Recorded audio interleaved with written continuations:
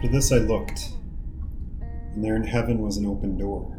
The first voice that I had heard speaking to me like a trumpet said, "Come up here, and I will show you what must take place after this." Immediately I was in the Spirit, and there was a throne in heaven, and someone was seated on it. The one seated there had the appearance of jasper and carnelian stone. A rainbow that had the appearance of an emerald surrounded the throne. Around the throne were 24 thrones, and on the thrones sat 24 elders, dressed in white clothes, with golden crowns on their heads. Flashes of lightning and rumblings and peals of thunder came from the throne. 7 fiery torches were burning before the throne, which are the 7 spirits of God. Something like a sea of glass, similar to crystal, was also before the throne. 4 living creatures covered with eyes in front and in back were around the throne on each side. The first living creature was like a lion. The second living creature was like an ox. The third living creature had a face like a man, and the fourth living creature was like a flying eagle. Each of the 4 living creatures had 6 wings. They were covered with eyes around and inside, day and night. They never stopped saying, "Holy, holy, holy, Lord God, the Almighty, who was, who is, and who is to come." Whenever the living creatures give glory, honor, and thanks to the one seated on the throne, the one who lives forever and ever, the 24 elders fall down before the one seated on the throne and worship the one who lives forever and ever. They cast their crowns before the throne and say, "Our Lord and God, you are worthy to receive glory and honor and power, because you have created all things, and by your will they exist and were created." This is the word of the Lord. Thanks be to God. Well, this is part of our text for this coming Sunday, specifically the main portion of the preaching text as we're going through Revelation. And it's interesting that this turn happens right after all the letters. If you remember last week, the reading was to go into the letter that was written to the church in Ephesus. And then we have other letters that are written to the other 6 churches. We have Ephesus, and then we have Smyrna, Pergamum, Thyatira, Sardis, Philadelphia, and Laodicea. And for each one, there's conversation about how well they are doing in certain things and then how well they are not doing in other things. And it would cause most Christians, most members of the church, to grow fatigued, to feel themselves less than, to feel themselves as though, dang it, we thought we were doing so well, but then we have this thing, we got to do better. We need to do better, right? But then we forget that every single time it's this call for repentance, which is just turning away from something else and turning towards a different thing. It also can mean changing one's mind, having a mindset change where we're focused on one thing and then we're called to focus on another thing. Well, here in Revelation chapter 4 becomes that other thing. After all the letters are written, we get a glimpse again of glory. Just as John had a glimpse of that glory here at the beginning, in which he is caught up in this vision of the risen Lord who pronounces himself, "I was dead, but look, I'm alive forever and ever, and I hold the keys of death and Hades." And there he sees this crazy, scary Jesus, as I talked about last week, who doesn't look like any Jesus we would ever have a painting of.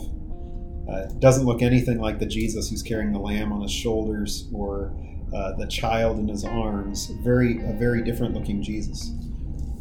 And then here we get this very different looking God for us, where with many of these letters you're left with fear, almost. But here, chapter 4, we get awe. We get magnificence.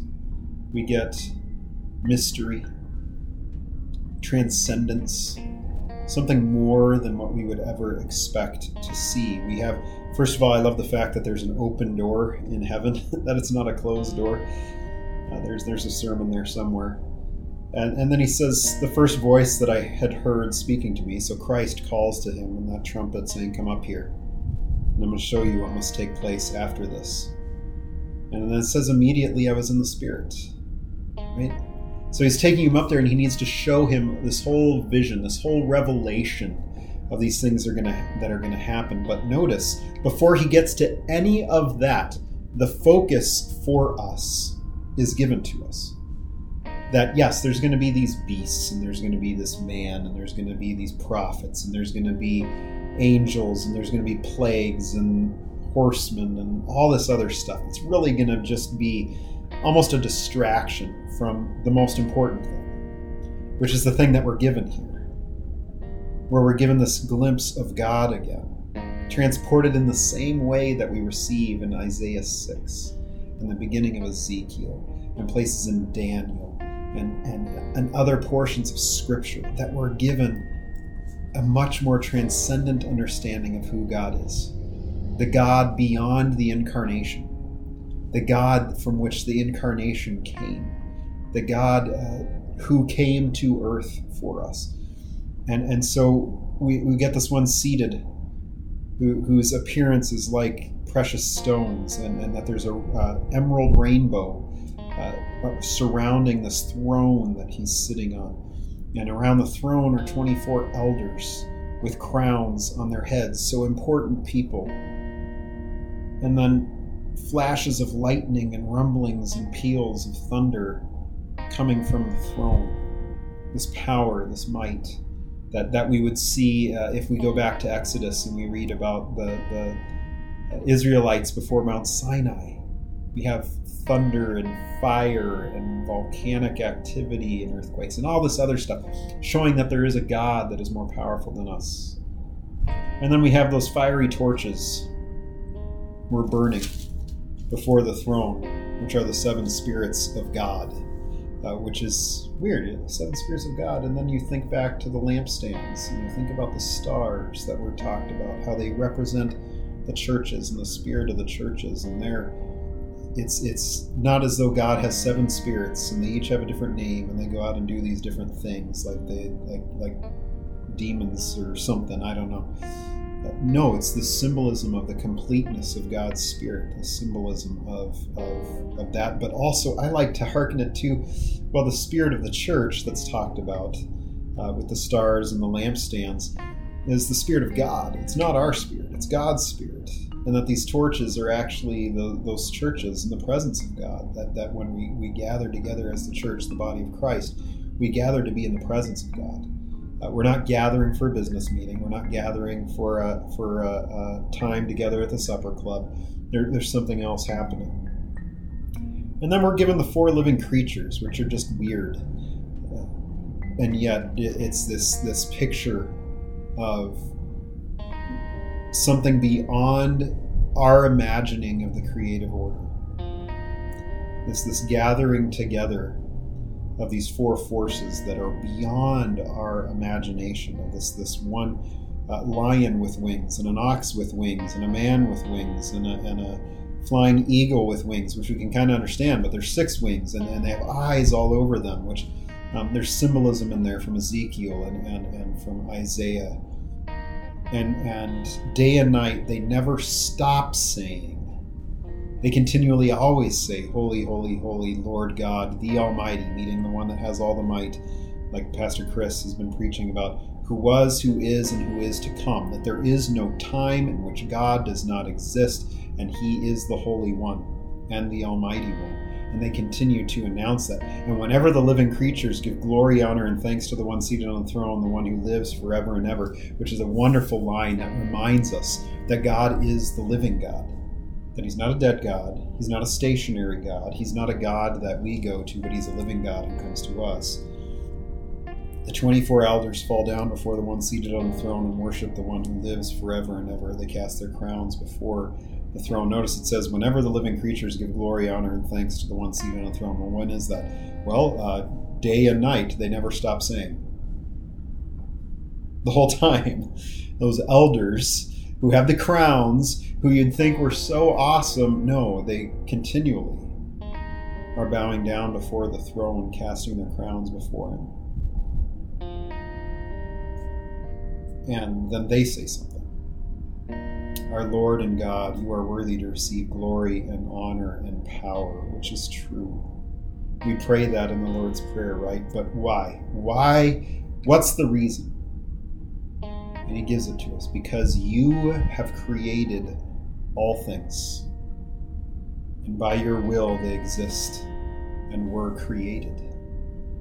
We forget that often. We like to talk about God as creator, especially if we use it to further some sort of agenda dealing with how we want to deal with the environment, which is good, right? Because God is creator. He's the one who has made all things. He's the one who it holds the whole world together, holds the world in the palms of his hands. But we never think about the consequences of it.